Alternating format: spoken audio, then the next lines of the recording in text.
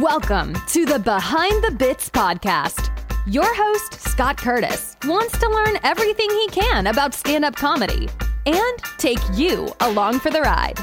Scott and his guests talk serious about comedy in every episode. Behind the Bits will uncover knowledge from different perspectives on subjects such as writing and performing stand-up comedy, as well as booking shows and the comedy life. If you're thinking about becoming a stand-up comic, already in the comic game, or a comedy nerd, Behind the Bits is the show for you. Now, let's get Behind the Bits.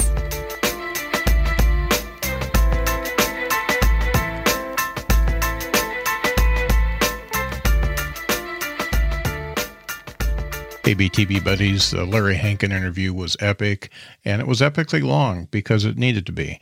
I've decided to make it a two-parter so you don't have to devote 2.5 hours to listening this week. Part 2 will be out next week. This is a very, very good one. Thanks for listening.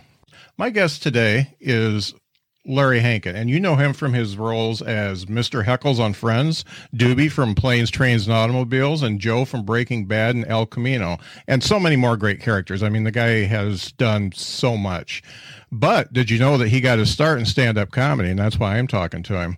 And he opened for people like Woody Allen and Miles Davis, and he also started the iconic improv group, The Committee, with his friends. And we're going to learn all that and more from Larry Hankin. Hey, BTB buddies, the Larry Hankin interview was epic, and it was epically long because it needed to be. I've decided to make it a two-parter so you don't have to devote 2.5 hours to listening this week. Part 2 will be out next week. This is a very, very good one. Thanks for listening. I can't believe it. I've got Larry Hankin today. Larry, how you doing? I'm doing okay. I just had to shut the window. There's fire engines going on. Maybe my house is my apartment is building is burning down. I don't know. Well, we don't want that to happen. Yeah, so no, I'm just broadcast anyway. Yeah. So I'm obviously I told you I'm stoked to have you on the show. This is a big honor for me, and I appreciate you taking the time to talk to me. Oh, thank you. It's my pleasure, actually. I like talking. So. Good. Well, I like listening, so we're going to get along real well. So I want to talk about the fact of, I mean, you went to school to be in industrial design, and yes, I did. And you obviously steered away from that fairly quickly. Can you tell me what the path was right out of college? Okay. So I graduated, and as an industrial designer, and I was offered a job at General Motors designing future cars, for a lot of money, man. Yeah. I mean, to get out of college and start at like, I don't know, $75,000 or $100,000 a year. Wow. But I was a good student. I mean, I really, I have a little OCD, so I get into things. Uh-huh. And I'm also dyslexic, so I get into things. So, but my best friend in college, Syracuse University, was Carl Gottlieb. I don't know if your fans know who Carl Gottlieb is, but he wrote all the Jaws movies, or at least 3 of them. Yeah. He co-wrote The Jerk too, and he's written a lot of movies, but he was my best friend, and he said, so I get this call from General Motors, and I'd gone to see them. They'd flown me and a couple other top students out to Detroit, gave us a tour, and I have no censor. I have no boundaries, man. I mean, verbally. Right. So I just speak my mind, and anything that I didn't like, I told them, well, that's kind of crappy. And they didn't like that at all. And I noticed that, like I would pick up something and I go, what is it? It was like a modern car somebody had made, Yeah. Upper desk, we were taking a tour and to pick it up and he goes, oh, you really like that? Look, I said, no, actually, it looks ridiculous. And he goes, that's the head of the department made that one. Oh. He tried to be, but I could see it. Mm-hmm. it registered. This is going nowhere. But I don't. I see. Here's the thing. I don't care. Uh-huh. I mean, there's certain things I do care about, but if I don't care about it, then I don't care. Right. But if I do care, man, I care. Right. Well, I didn't care about him or his head of the department's model or anything. And then he said something which is really cool. He said, all right, well, now we're going to see the CEO's lunchroom. I don't know, cafeteria. Uh-huh. The CEO's cafeteria. So he takes us in there. And it's beautiful. It's like an upscale New York restaurant, man. Really cool. That impressed me. I really was impressed. So I said to him, there was like 4 or 5 of us students. I said, wow, man, we're going to eat here? He said, oh, no. This is where the CEOs eat. You don't eat here. I said, what the fuck are you showing it to us for? So that got to him. But I didn't, I kind of knew I wasn't going to be here. I kind of somehow, I didn't know where I was going, but this wasn't my life that I had thought. I was a good kid and I'd fulfilled my obligations to my parents by going to college and graduating with honors. Right. And I thought, okay, that's it. Thank you. Goodbye. Yeah. I'll see you. So I went home and then luckily Carl Gottlieb, who was my friend, called me and he said, hey, man, I want to go to the Village. I want to be a writer. He had been in the journalism school. I had been in the industrial design school. And so he said, yeah, let's go to Greenwich Village. And I said, man, I'm there. Let's do it. So we bought a car for $150, an old car. I lived on Long Island and drive up to New York. And we got this. Anyway, that was college. Okay, so we went to Greenwich Village and we got this apartment for very, very, very cheap. It was a 6th floor walk up and or 5th floor walk up with no windows. It was a one window opened onto an atrium, the hole in the middle of a building. Yeah. Which faced the brick wall. So we were there. But that's my start. And I didn't have a job now. I mean, he had a job. He had already written letters ahead in newspapers in New York. Neighborhood newspapers, not New York Times or anything like that. Just little neighborhood papers. But he had a job, and he was reviewing movies, which he wanted to write movies. So he was right in the ballpark. Right. I had no idea, man. I didn't care. I was free. I didn't have my parents to. I had fulfilled all my obligations to my parents. All. Yeah. So I was free, man. And the only job I could get that I wanted, because I wanted my days to be free. I mean, that was the plan. My days are going to be free, and I'll just kind of, I don't know, maybe draw or I don't know. And so I got a job as the only job I could get actually was a job as swabbing a bar after 2 a.m. From 2 a.m. to 6 a.m. When the chef came in. It was like a bar and grill in Greenwich Village in the neighborhood, just a walk away from where we lived. So that's what I was doing. I for about 2 or 3 weeks. And I was stealing food from the grill, from the restaurant part of the bar. And I would always wear a raincoat to work. And I got that from like the Marx Brothers, from Harpo. Yeah. With the spoons. He was always stealing spoons and stuff. Yeah. So that's where I got the idea. I thought, okay, I'll wear a raincoat. And then I would go to the restaurant part, and then I would like a rasher of bacon, and I would stick it in my back thing. And then I would wait by the door. See, they locked me in. I never understood that, but they locked me. I guess so nobody could break in, but I couldn't get out. Yeah. They locked me outside. So I had to be there from 2 until 6. And then the morning chef would come in. He would open the door and I would go out. But I would always wait right by the door, right by the, and as soon as he opened the door, I didn't want to talk to him or he would bulge or anything like that. I was starving. And then Carl would steal food for me when he went to review movies.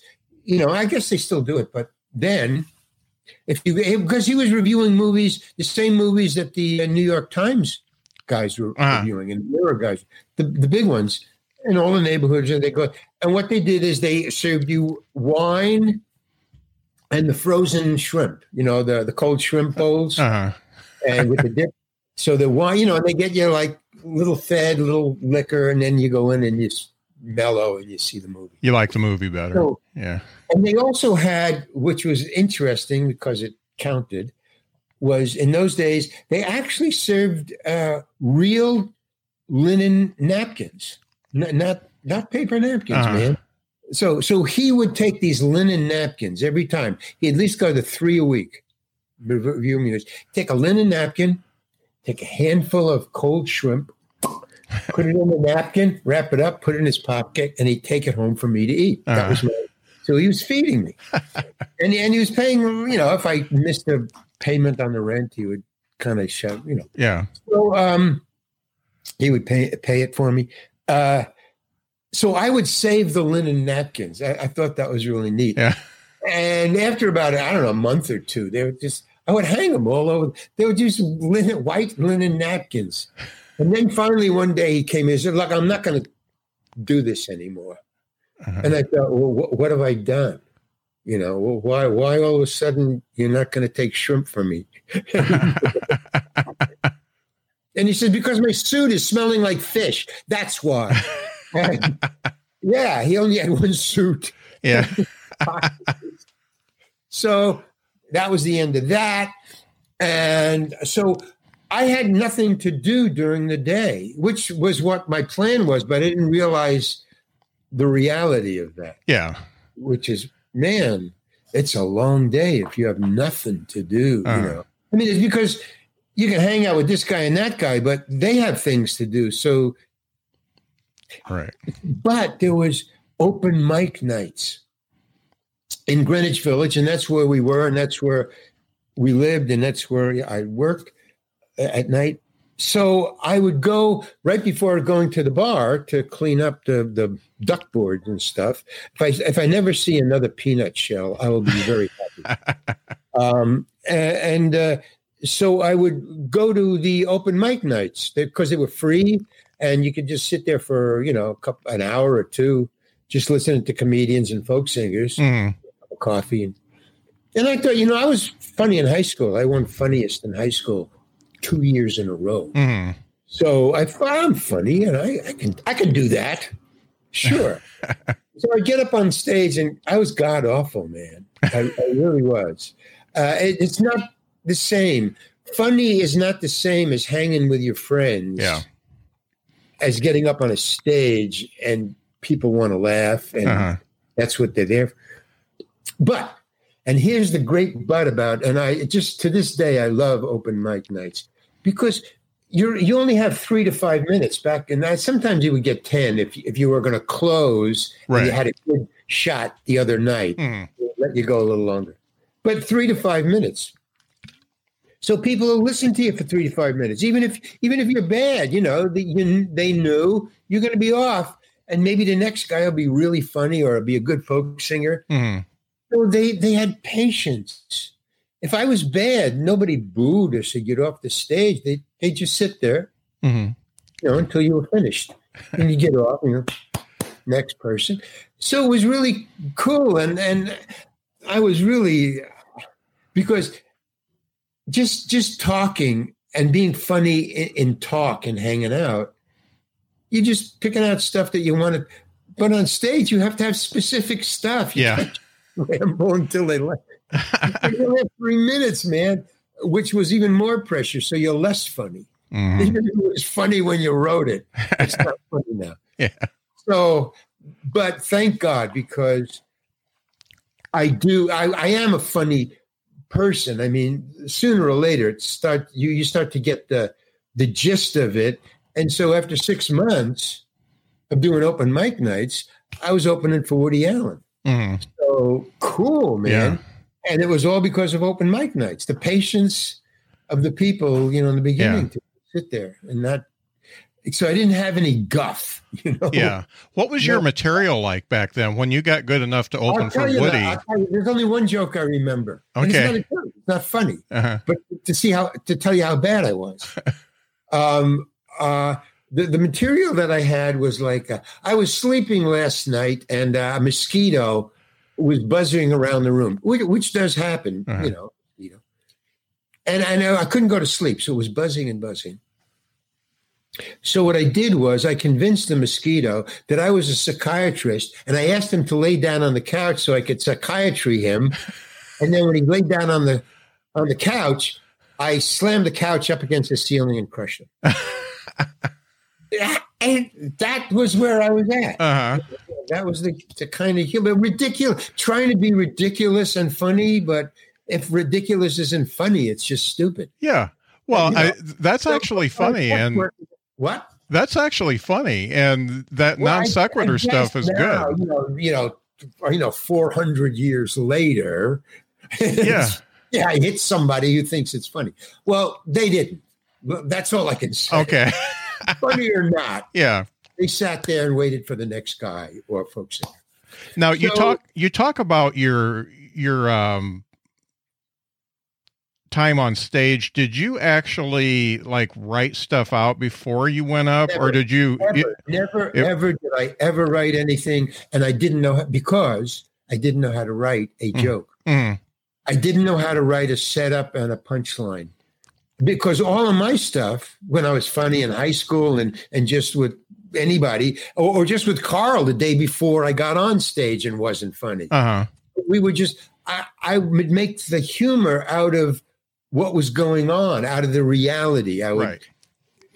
Out of what you were saying or what was going on, and you just put things together in your mind and you say it, Uh-huh. or you find the mistake or the loophole or the irony in what's going on. But to write it, you have to create an event, and I couldn't do it. It was the OCD, it was the dyslexia, it was the ADHD, it was a lot of things. So I couldn't. But even when I was opening for Woody Allen and Miles Davis and The Lovin' Spoonful, and I was doing arena events, and I still never wrote anything. Mm-hmm. What I did was the way that I made my material. I was a stand-up comedy star for at least 2 to 3 years. Mm-hmm. I was top of my form, opening for really star acts. Is that I never wrote anything. What I would do is you would have your hunks. You get on stage and you and you go, oh, I got 10 minutes of really cool stuff. All right. So if I knew I had 10 minutes, eventually I would break it out and tell you I'd have to open for a star. You'd have to have 30 minutes. Mm-hmm. But, 10 minutes, what I developed is, okay, I got 10 minutes. So I would say, I would get up on stage, and I discovered this, that an audience will, I guess it was open mic nights that turned me on to this. Mm-hmm. An audience will listen to you for approximately 2 minutes, even if you're not funny. They're just sizing you up. They'll listen to you. Maybe he's going to say something interesting within a minute or two. Mm-hmm. They have patience for 2 minutes. After that, you better pay off, because then forget it. Then boo, get off the stage. Where's the Kingston Trio? Uh-huh. So there's about a definite line. So what I would do is I would talk about my day for 2 minutes. I had it down in my head, some sort of timing thing. Uh-huh. I would just get up and just, flow. Just whatever. And if it wasn't funny, bing, you just go into your first joke. The good stuff, the 10 minutes. Mm-hmm. And sometimes if I was funny just off the top of my head for 3 to 4 minutes, you just keep going. You just play the role. You just keep going. And then when they stop laughing and you see, all right, they're losing interest, this new stuff that I'm just doing is not cutting it anymore, you go into your 10 minutes. Right. And so now, I don't know if all comedians have this, but I do. And I'm sure other comedians do. You have a photographic memory for laughs. In other words, if I'm talking to you in a show, talking to the audience, the first 3 minutes, first 2 minutes, first minute, blah, blah, blah, blah, blah, no less, blah, blah, blah, funny laugh, funny laugh, blah, blah, blah, funny laugh. Okay, and then they stop laughing. I'm going into my 10 minutes. Boom. The next night, for whatever reason, I will only remember those 3 laughs. So I would start with, a minute of just blah, blah, blah, blah, blah, blah. And then I would pull in those 3 laughs or what I thought were the 3 laughs. Yeah. What I remembered of the night before's opening monologue when I got laughs, that would just come to me. And it would be perfectly formed from last night.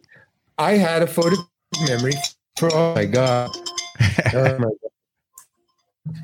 So I had a photographic memory for, I'm going to throw this away. Okay.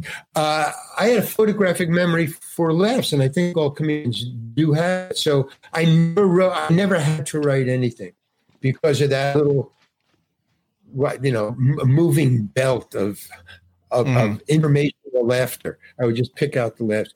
And I did that for years. Never writing anything but that formula of 2 to 3 minutes, remembering the thing from last night, putting it in, moving it up, and just on that conveyor belt. And then I would save the funniest stuff for laughs and get off. Now, as I became more and more proficient at this, I started to bring in critical thinking, which I never even thought I had. But the critical thinking that's when the cops started to show up. Yeah. The critical thinking was where Lenny Bruce met the law. Yeah. You start talking about religion and drugs and the law. And I thought all that was funny to me. Yeah. And it got bigger laughs. Interestingly enough, the more outlaw you get, the bigger laughs you get. Yeah. Until you're opening for the Kingston Trio, which is not my crowd. Yeah. And then guys come at you with a beer bottle upside down in your hand across the dance floor because you're in a nightclub opening for the Kingston Trio. And he's just saying to you as he comes towards you, get the fuck off the stage and bring on the Kingston Trio. Whoa. Oh. That's a new, whoa. You just turned the corner, Larry. Did you make fun of Baptist or what? You what? Did you make fun of Baptist or what? No, I was talking about genitalia. Oh, okay. And religion and, Baptist. No, naked. I was talking about that God. God did it. The word God. Yeah. I had a bit where I had a microphone and I just took a little person. So, here's the thing about religion, which I don't understand, And he said, here's this little guy, and I put him on the top of the mic stand. And I would talk to him. I go, hey, man, how you doing? Wow, that's really unique. I made you. That's really cool. But what's that between your legs? Boom. Guy with a, hey, what the fuck, man? He said, get the fuck off. Yes, he did say fuck. Get the fuck off the stage and bring on the Kingston Trio. So I'm talking about a little naked guy. What's between your legs? Get the fuck off the stage. So I got off the stage because this guy was, as Lenny said, a starker. Yeah. With a beer bottle upside down in his hand. And I just, okay, man, you got the stage. It's yours. Wow. And then, so I was fired. Yeah. But I before I was fired, I quit. Yeah. I mean, because that's the one thing that probably saved my sanity is I don't care if I'm fired. I've been homeless in my life. Mm-hmm. And I was cleaning duck boards before, I was opening for the Kingston Trio. Mm-hmm. And man, my roommate was stealing food for me. What the fuck you mean, Yeah. Get off the stage. Yeah. Oh, you're fired. Not get off the stage. I'm getting off the stage. Right. I don't want that. But if he says you're fired, fine, man. I've been there. I've done this. Yeah. No biggie. Were you physical when you were on stage? Did you like act out when you were doing? Yeah, no, I would act out the stories or the characters. Like, get off the stage and I would hold the beer. But no, I wasn't physical. Because that mic is your key. Yeah, you go too far away from that mic. Yeah. Well, you have a. You're extremely tall, especially you were born in 40 and you're 6'4", right? Yeah. Yeah. So I'm 6'5" and I was born in 64 and I'm in like the 99th percentile. So you're in like the 99.97th percentile of height. What? Did your height play a factor in how crowds responded to you? No, except my manager did. I was discovered by Bob Dylan. And that's a fact. Because I was in the Village and he was in the Village and he would come see me. I didn't know this until he told me. But he would come and see me all the time. And he brought me to his manager. Man, I got a blank on it now. Oh, man, that's so sad. I've never forgotten his name. Yeah. He brought me to his manager. And it'll come to me later. So he brought me to the manager, and he asked me he asked his manager to come and see me. He said, I want you to handle this guy. This guy's fucking funny, man. So he brought me down, and then so I went to his office. And no, what did he do? Oh, he invited me up to Bearsville to hang. So I was with the band and Dylan and that whole, there's all those people. And one day, Robbie Robertson come to me and said, we're doing a movie, and Bob said you could write a movie. I don't know where that came from. I never told him. I guess he assumed, he's funny. Write a movie, you can write.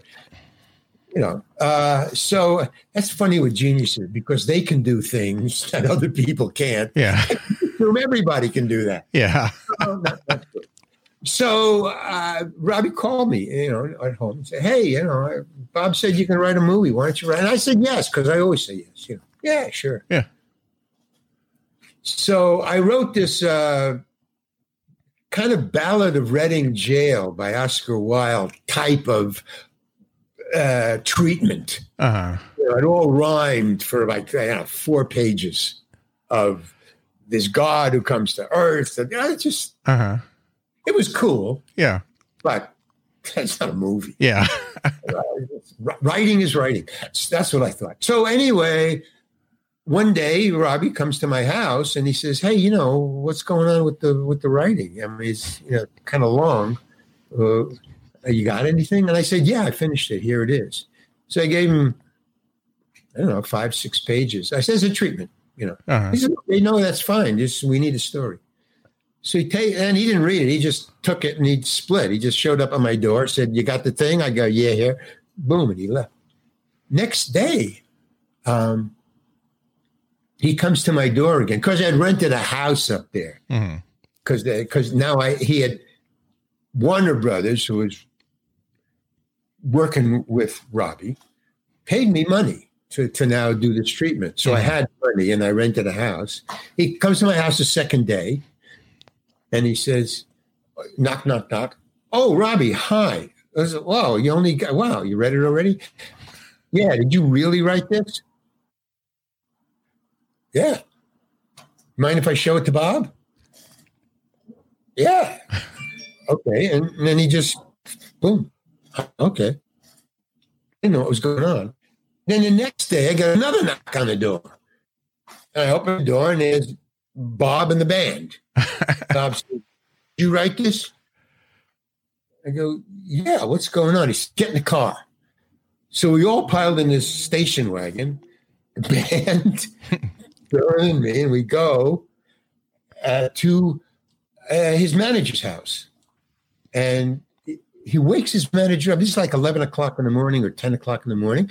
Not bad, But they wake him up, the manager. They wake him. He comes down in his pajamas and bathrobe, and we're in the kitchen. And he goes, whoa, what's going on? He says, Larry just wrote this. You should sign him. Sign him. He's a funny guy. And he wrote this, and he needs a manager. Uh-huh. So and Bob hands him this thing, this writing. And he doesn't look at it. He just takes it in his hand. And he goes, and I guess, and they all said, yeah, he's funny. He's funny. You should sign him. You should sign him. And this is the answer to your question. He said, he's too tall to be funny. And that kind of put the kibosh on the whole party. That's funny. You don't know what to say. I mean, they couldn't say, no, he's not tall. Uh-huh. Then no, but he's funny. No, he's too tall to be funny. Uh-huh. So, and then he said, I'm going back to bed. And then he just went back to bed. So they handed the thing back to me, and they said, well, and Bob said, he said, well, then how about getting this published in Playboy? He said. And he says, no, I'm going back to bed. Boom. Uh-huh. He said, well, and then Bob says to me, he says, well, that was my shot, man. So that was nice of him. So they drove me back home, and that was the end of that. So I went home. Years later, I met the guy who paid me, the guy from Warner Brothers, the producer who paid Robbie to pay me. Uh-huh. A whole lot of money, thousands of dollars. Uh-huh. And I saw him at an airport, and I recognized him, and he saw me. So I just went over to him. And as I'm walking over to him, and I hadn't talked to him or seen him since way back a couple of years since that happened. Mm-hmm. You know, when but he knew exactly why I was walking towards him. Because before I got to him, he said, it's okay. Don't worry about it. He knew I was going to, I'm sorry, man. I'm sorry. No, it's okay. Don't worry about it. We wrote it off. Don't worry. Yeah. So, yeah, being tall, I think I knew finally what he was talking about. In movies, the shorter you are, the funnier you can be, because you can beat up tall, you can win over tall people. Yeah. Which is what Charlie Chaplin's whole shtick was. Yeah. He was so tiny that he was always a hero. Yeah. You always get these big fat guys to be, the enemy. Right. So I think that's maybe but as far as stand-up, no, there's a lot of tall stand-up comedians. Yeah, there is. Yeah, there certainly is now. And it's funny how, you've been in movies and TV for a long time. It's funny how you don't understand the height of the people on the screen until I see you come up, because it's all relative to you. So, right. Everybody else is the same height. So yeah. You don't know. And so everybody's a head shorter than you. And I'm like, okay, so they're all about, 5'7", 5'8", and right. And there's Larry. I didn't realize that until in the beginning of my career. That did play a big factor. They would say he's too tall for the star he's going to be with. Yeah. He can't be. That was a rule. You can't be taller than the star you're with. Mm-hmm. That was a rule for a long time. It doesn't apply anymore. Mm-hmm. But back when I first started, he's too tall for the part. Yeah. I couldn't, and there's nothing you can do about that. Yeah. And like there's a big time Shane. You know the movie Shane? Yeah. Okay. Gary the Cooper. Star of that. Who is that? Who is the star of Gary Cooper? No, not Gary Cooper. It was his father was the head of a studio. Let me see if I can find it. Anyway, whoever the star of Shane was, the guy who played Shane, he was very short. Mm-hmm. Very short. Now, when movies first started, I don't know if you know this, but a lot of people in Hollywood know this, that a lot of the stars in the black and white, silent movies definitely, and then when silence started to go black and white, all the stars then in that era were short and had big heads. This is true. And that was one of the, like, he's too tall to be an actor. He's short and got a big head. He can be an actor. Wow. And the reason was for the close-ups. Uh-huh. And when you're walking and doing like a cowboy, you know, where from your belt to your head, that's called cowboy. Well, you want to have somebody with a big face. I don't know the real reason, but it's true, and it's been published that way. I mean, in other words, it's a little known but well documented fact. Yeah. Now it doesn't. You know, that fell away. Right. But for a while, so I mean, things that you couldn't change had a lot to do with whether you were hired or not. Yeah. Being tall, having a big head, being short, being tiny and funny. Weird rules, man. But yeah, it comes into play. Yeah. So tell me about the committee and how that started. Well, okay. So I was being pulled off the stage by the police is how that started. Okay. I was opening for the Kingston Trio. I was doing my God stuff, my genitalia stuff, my legal stuff. And I got into the God thing actually with the little guy on the thing. It seems that God and a little guy, that was what tipped off audiences. You'd get him off the stage, call the police. So I was in the middle of my bit. Everything was going great. I was opening for Love and Spoonful. It's a big arena, Washington University in St. Louis, Missouri. Big time. And laugh. And I go, okay, now let's talk about God. Wow. I just felt, about, I don't know, 2,000-3,000 sphincters just shut like that. And I just kept going, but I felt it, man. It is a thing you can just feel. And I said, okay, and I'm going to get this little guy, and I put him on a thing. Nothing, silence out there. And I said, oh, what is this little thing between your legs? Boo, get off the stage. Boo, get off the stage. I mean, boo. I said, and I just was blown away. Okay, Kingston Trio, beer bottle, a Starker. I understand that. College students? Yeah. Rock and roll? Come on, man. So that's what I said to them. I said, wait a minute. You're college students. What is a rock and roll show? What are you booing? How could you boo? They shut up for that. Yeah. Me talking to them, that was cool. Whoa, hey, he's talking to us. Wow. So I said, so they calmed down. They shut up. Very cool. And I said, yeah, I mean, that's ridiculous. Okay. So where was I? Oh, yeah. Okay.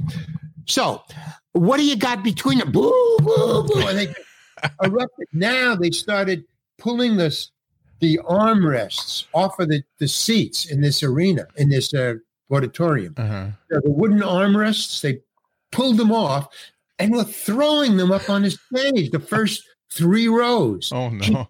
Get off the stage. Boom, get up. And the Love and Spoonful off in the wings there going, no, keep talking. What are you, crazy, man? No, stay out there. They wanted a riot. They wanted publicity. Yeah. So they kept, oh, man, a riot, a real riot.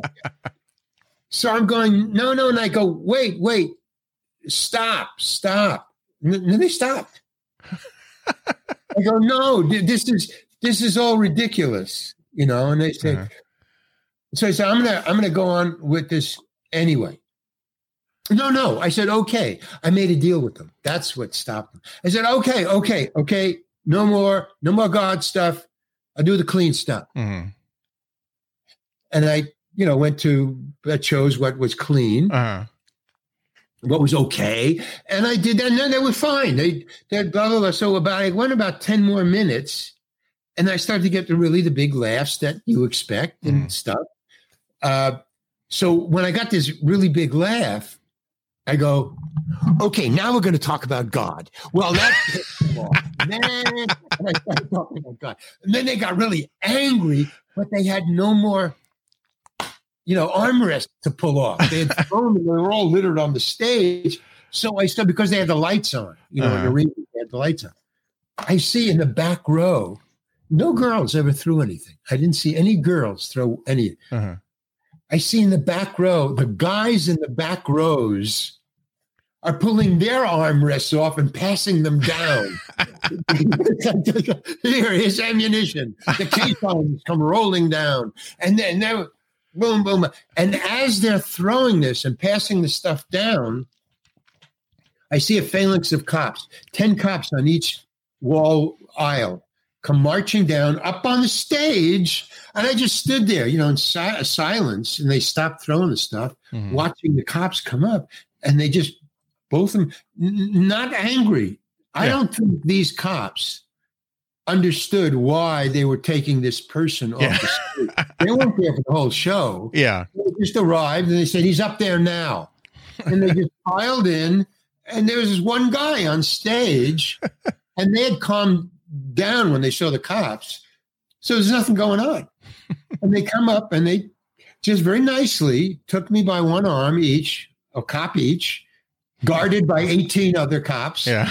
And just walked me off the stage to the applause of the audience.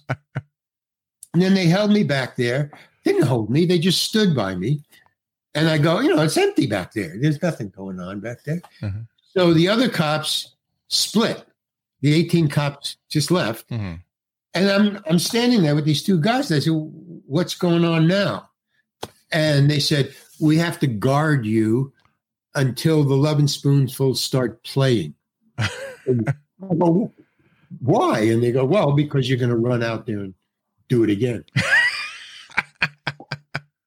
So we just stood there while the stage crew put up the musical instruments and then they started to play. And once they started to play, they said, all right, bye. Yeah. Thought, bye. That was it. And bada. So this is a long story to how I got, but I enjoy these stories. Yeah, that's a great story. So we fly now because I was with the Lovin' Spoonful and I was part of their group. Uh-huh. So we flew together and took buses together. Mm. We're going up to Northwestern University, which is up in Michigan. So we flew up, get on a bus, go to the hotel, get out, we check in, and as we're going to the elevators, 3 men stand between us and the elevators. And these are the 3 men. A police captain, a priest in the white collar, the whole shtick, white hair, white collar, and a gentleman in a suit with white hair who turned out to be the dean of Northwestern. Ah. And they say, is there a Larry Hankin in the group? So the 2 managers who were with us, there was 4 Lovin' Spoonful, Larry Hankin, and 2 managers. Okay. The 2 managers immediately stepped between the group and the 3 guys. Mm-hmm. And they say, what is this about? And they say, we've had a phone call from Washington University, from the dean. And they turn to us immediately and they say, and they didn't mention my name. They just pointed like this. They go, I want you gentlemen to go up to his room. They pointed to me, but they didn't want to say my name, so it would identify me. Uh-huh. They're really cool.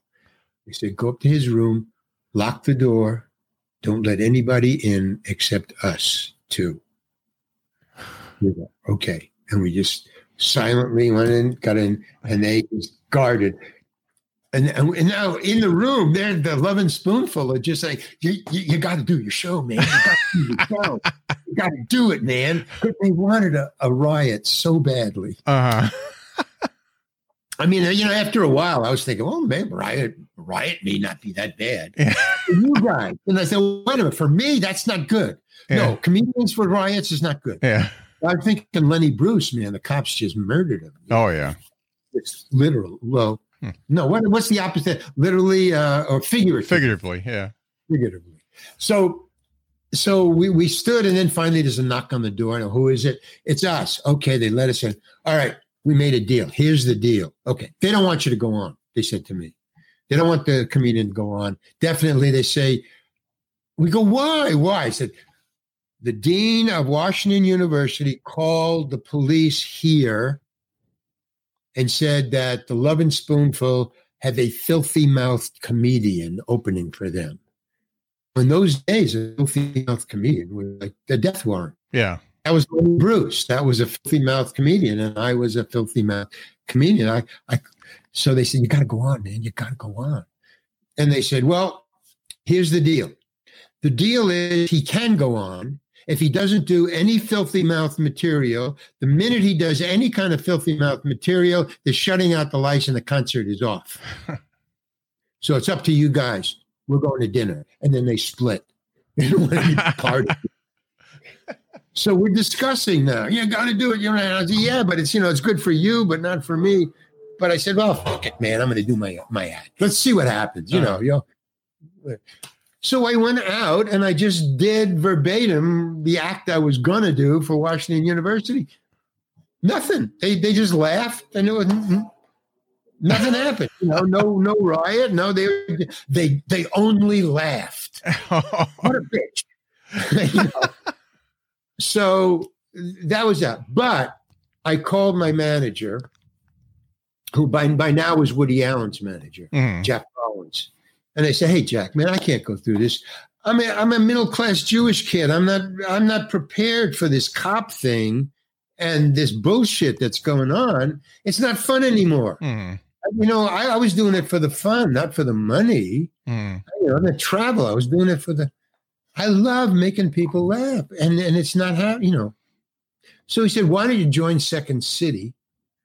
And then you own the theater and you talk about the same thing Lenny Bruce talks about, but they throw the people out, not the actors out. And I go, okay. So I auditioned for Second City with Robin Williams, as a matter of fact. Strange. Cool. Coincidence. I don't know. So I auditioned for Second City and I got in, and then I was there for 2 months. 3 months, and we had too many people in the company. It was 9 people. It only works for 5 or 6 people because it's all improv, so nobody knows when they're not going to go on. And there's 9 people. Sometimes people don't go on at all. So they let us go. Me and Jack Burns. They let us go, and I was couch surfing in Chicago with no income for about 2 weeks. And then a guy named Alan Meyerson, who I auditioned for Second City in New York, came through and said, where is there a guy comes? I was in the bar. I hadn't worked, but I would hang around the theater. They were the only people I knew in Chicago. So I'd go to the theater every night and just hang out until I had, went back to my couch, whose couch I was sleeping on. And a guy comes in and says, is there a Larry Hankin down here? I go, yeah, me, what? And he goes, there's a car outside. They want to talk to you. I go, oh, now what? I go out. It's a snowstorm outside, Chicago. And there's a car out there. It's a station wagon. It's packed. It's got trunks and all kinds of bullshit piled on top. And the car is jam-packed with people and 2 kids. So like 7 people at least, minimum, in the car. Basically, it was Alan Meyerson, the director of the committee, his wife, 3 or 4 other actors and 2 kids and all their stuff on the top. And they say, hop in. What do you mean hop in? I mean, I knew them from the audition, but where are you going? We're going to San Francisco. We're going to start the committee. We want you. And I go, no way, man. I mean, you got a theater? No. Well, we're going to raise money out there. No, look, send me a ticket. I'm going back to New York. That's the only home I know. So send me a plane ticket. I'm not going. Goodbye. And I went back inside and they pulled away. And then sure enough, 2 weeks later, I got a plane ticket. So I just flew out because I had nothing going on. And I flew out to the committee. And in the 2 weeks, I guess they had called ahead and had done all this pre-work before they even drove to Chicago for me. And they had a theater being started. They were building, they had hollowed out a Chinese supermarket, a small one, a mart, but enough for a theater, big enough for a theater, 500-seat theater. And they were building it. So we rehearsed in this theater and also with the Mime Troupe, which was a famous company in San Francisco already. Mm-hmm. And we shared a rehearsal space. And that's how the committee started with, and the rule was in the beginning, once the theater was built, we rehearsed for 2 or 3 months, and the theater was finished. And we opened the theater, advertised. And the rule was, the first rule was don't quit your day gig. I didn't have a day gig. So like anybody who had a day gig, don't quit it. We don't know what's going on. Uh-huh. And then the second thing was, if there was more people in the audience than was on stage, we didn't have to do a show. So we did that for a while.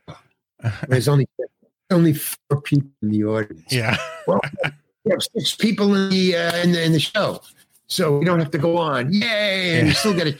Yay! So it was like $150 a week, I think we were getting. Yeah. So that went on for a while, and then one day, man, and I'll never forget this. This is one of my big days of my life. We were inside rehearsing the afternoon of a Saturday night show. We were rehearsing a couple of new things. So we were inside until the box office opened. So we were in from 3 till 6:30 or something like that. Mm-hmm. So right before that we broke up to, go have dinner or something like that, you got a half hour before the show starts, whatever. I said, I'm going to go outside for a second, just before they broke it up. So it was about 6:30. I go outside, and there is a line around the block. Wow. I'm not talking about around the corner. I'm saying the end of the line was here, and the beginning of the line was here. Yeah. Around the block. I mean, it blew my mind. I ran across the street just to see the whole thing. It was amazing. And I ran back inside, and I got my best friend at the time, Hamilton Camp. He was a folk singer at the time. Gibson and Camp, folk singer, Gibson and Camp. Hamilton, come outside, quick. What, man, what?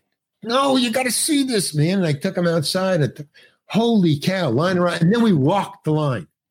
We walked all the way around the block, just saying hello to people, just all the way around the block. Just mind. Uh-huh. And from then on, that's all we had.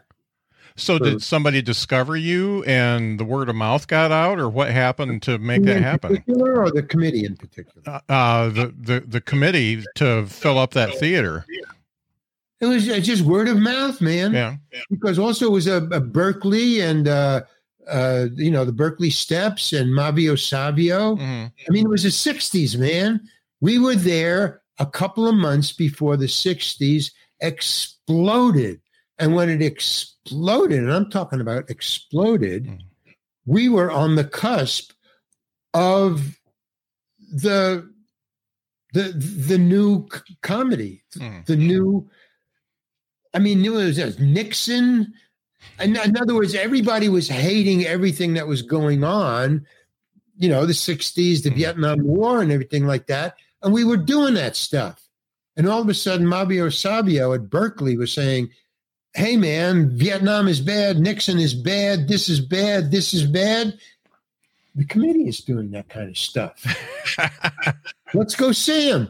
And boom. So the 60s came through the door. Every star in the United States came through our door for 5 years, easy.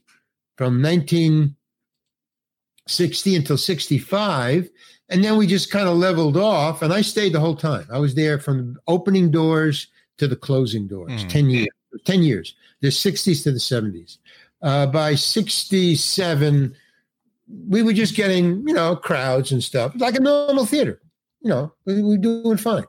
But it wasn't, we weren't, the taste of the week, the clothing of the week, the uniform. But in that time, Penny Marshall, like every star in Hollywood, was flying up because we were as famous then as Second City. But people in Hollywood who wanted to go to see Second City, that was like a plane flight and a hotel thing. And it was like 2-3 days. It was a weekend. All right. for San Francisco, you could fly up for $35 round trip. Fly up in the afternoon, see the show. You could actually sleep in your bed at night if you wanted to get a late flight, or you just sleep over in a hotel and fly up and fly back the next day, which they did because they could see the next day. You fly up late Saturday afternoon, see a show, go to a hotel, then tour San Francisco for half a day and fly back. It was like a little, mini vacation. Mm. So all the stars. So we were known down there, and we were being flown back and forth. Hey, come on down, do a TV sitcom. Mm-hmm. But Penny Marshall was the one who discovered me. She specifically said, get Larry Hankin down here because she was doing Laverne and Shirley, and she wanted to, the episode that she wanted me for a specific episode, was Laverne and Shirley were going to their prom. And Laverne, Penny Marshall, there was a dance sequence, and she wanted a physical comedian. And she said, Larry Hankin is she mentioned it. Yeah. Tall. She said he's a tall physical comedian, which I am. So she said, I want to dance with him. Get him down, and I wanted that to be. So, and they told me that, So I went down and I did the thing. And the rehearsal was really funny because we were rehearsing a dance routine. Mm. Now, she's a physical comedian. She really is. Oh, yeah. She's more physical than she is like verbal, but TV sitcoms are verbal. So she did that. Right. But she wanted to make it physical, like dips and twirls and, she wanted to make a thing out of it because she thought, well, Larry can do that. Mm. So let's do it. So we're rehearsing, and she wanted to do this dip where I dipped her and I dropped her. Now, she knows how to fall. She's really a good physical. She probably could be a stunt person if she ever wanted, back in the day. She could have been a stunt person. So she said, just drop me. So I didn't want to do that because I was afraid I would injure her. I was just looking out for my job, and I don't know. So I said, well, what about if I dropped you on the couch? In other words, I dipped you by the couch and you fell on it, and then I fell on you. See, then I don't hurt you, but then I can get myself into the joke. She said, fine. She just wants to be funny. She doesn't care about who does the thing. I mean, she's really great. So we're rehearsing, and all of a sudden we hear, hey, what's going on? And is that right? Well, no, okay. Something else I just spoke about. She said, hey, what's going on? And you look up, and it's the producer, director of the show, Marshall, Gary Marshall. Gary, yeah. Her brother. He says, what's going on? And she says, well, we're rehearsing the dance thing. She says, no, you're not. What's this touchy-feely going on? I go, what? And she says, what are you talking about? She says, that's that with the couch thing. He's laying on you. What is this touchy-feely? No, there's no touchy-feely here. And this is a dance routine. We're rehearsing a dance routine. He says, well, you rehearse the dance routine with no touchy-feely. That's all. Okay, you got it? And I look at Penny. I go, I mean, it's her idea, I didn't say that, but I'm looking at her like, what's going on? And she just shrugs and she said to me, he's my older brother. It's like family. Yeah. Okay. So we cut that. I don't, yeah. Whatever. I mean, the crap that you run into, there's no way you can think ahead to that kind of, critical thinking doesn't work in situations like that. Just what? What? So that's how okay. So I do the show. Mm-hmm. Okay. And then I get a call about 3 days later after it aired. And I think it was even before it aired. But 3 days later, I get a call. Hi, my name is so-and-so. I'm an agent. Do you have an agent? No. I hear you didn't have an agent. That's why I called. Would you like one? Yeah. How about coming in? I go, okay, fine. And so I went in and we just talked for, I don't know, 2 or 3 minutes. He goes, you want an agent? Yeah. How about me? You're fine. Okay. Let's go. Boom. And I said, wait a minute. How do you even know that I exist? You know, I'm in San Francisco. I just came down here for this little thing here. He says, well, what we do is, which I thought was kind of cool. He said, me and my partner, we just, every once in a while, go to production companies. We in person, we don't call. We go in person and we say, any new interesting people come through, you know, that you auditioned. Any interesting people come through that don't have an agent. And they said, yeah, there's a guy, Larry Hankin, tall guy. He was racing. He's kind of funny. He doesn't have an agent. We just called him. He's okay. You know, and then that's how I got into show business. You know, that's how and then the money was so good. And that's the trap. The money is so good. You drop your thing. Yeah. I stopped doing stand-up. You know, I was making so much money. I didn't have to, I didn't have to work. Right. I didn't have to tour. I would just wait by the phone. And, you know, every 2 or 3 weeks, I would get a job, or 4 weeks, you know, and you get enough money so that you can save, you know, through the dry times. So it didn't, they pay you a lot of money, but over a year, it doesn't come to a lot of money at all, because you're paying rent when you're not working all that time. Yeah. So it's just, you know, an ordinary show, but at least I didn't have to tour, which is kind of, you know, because I was alone, no agent, or nobody was booking my flights for me or getting hotels and stuff. So that's how I started doing TV sitcom I think to the detriment of my psyche. After a couple of years, it started to depress me. Because I was saying other people's words, and, you know, I made my bones by working off the top of my head. Yeah.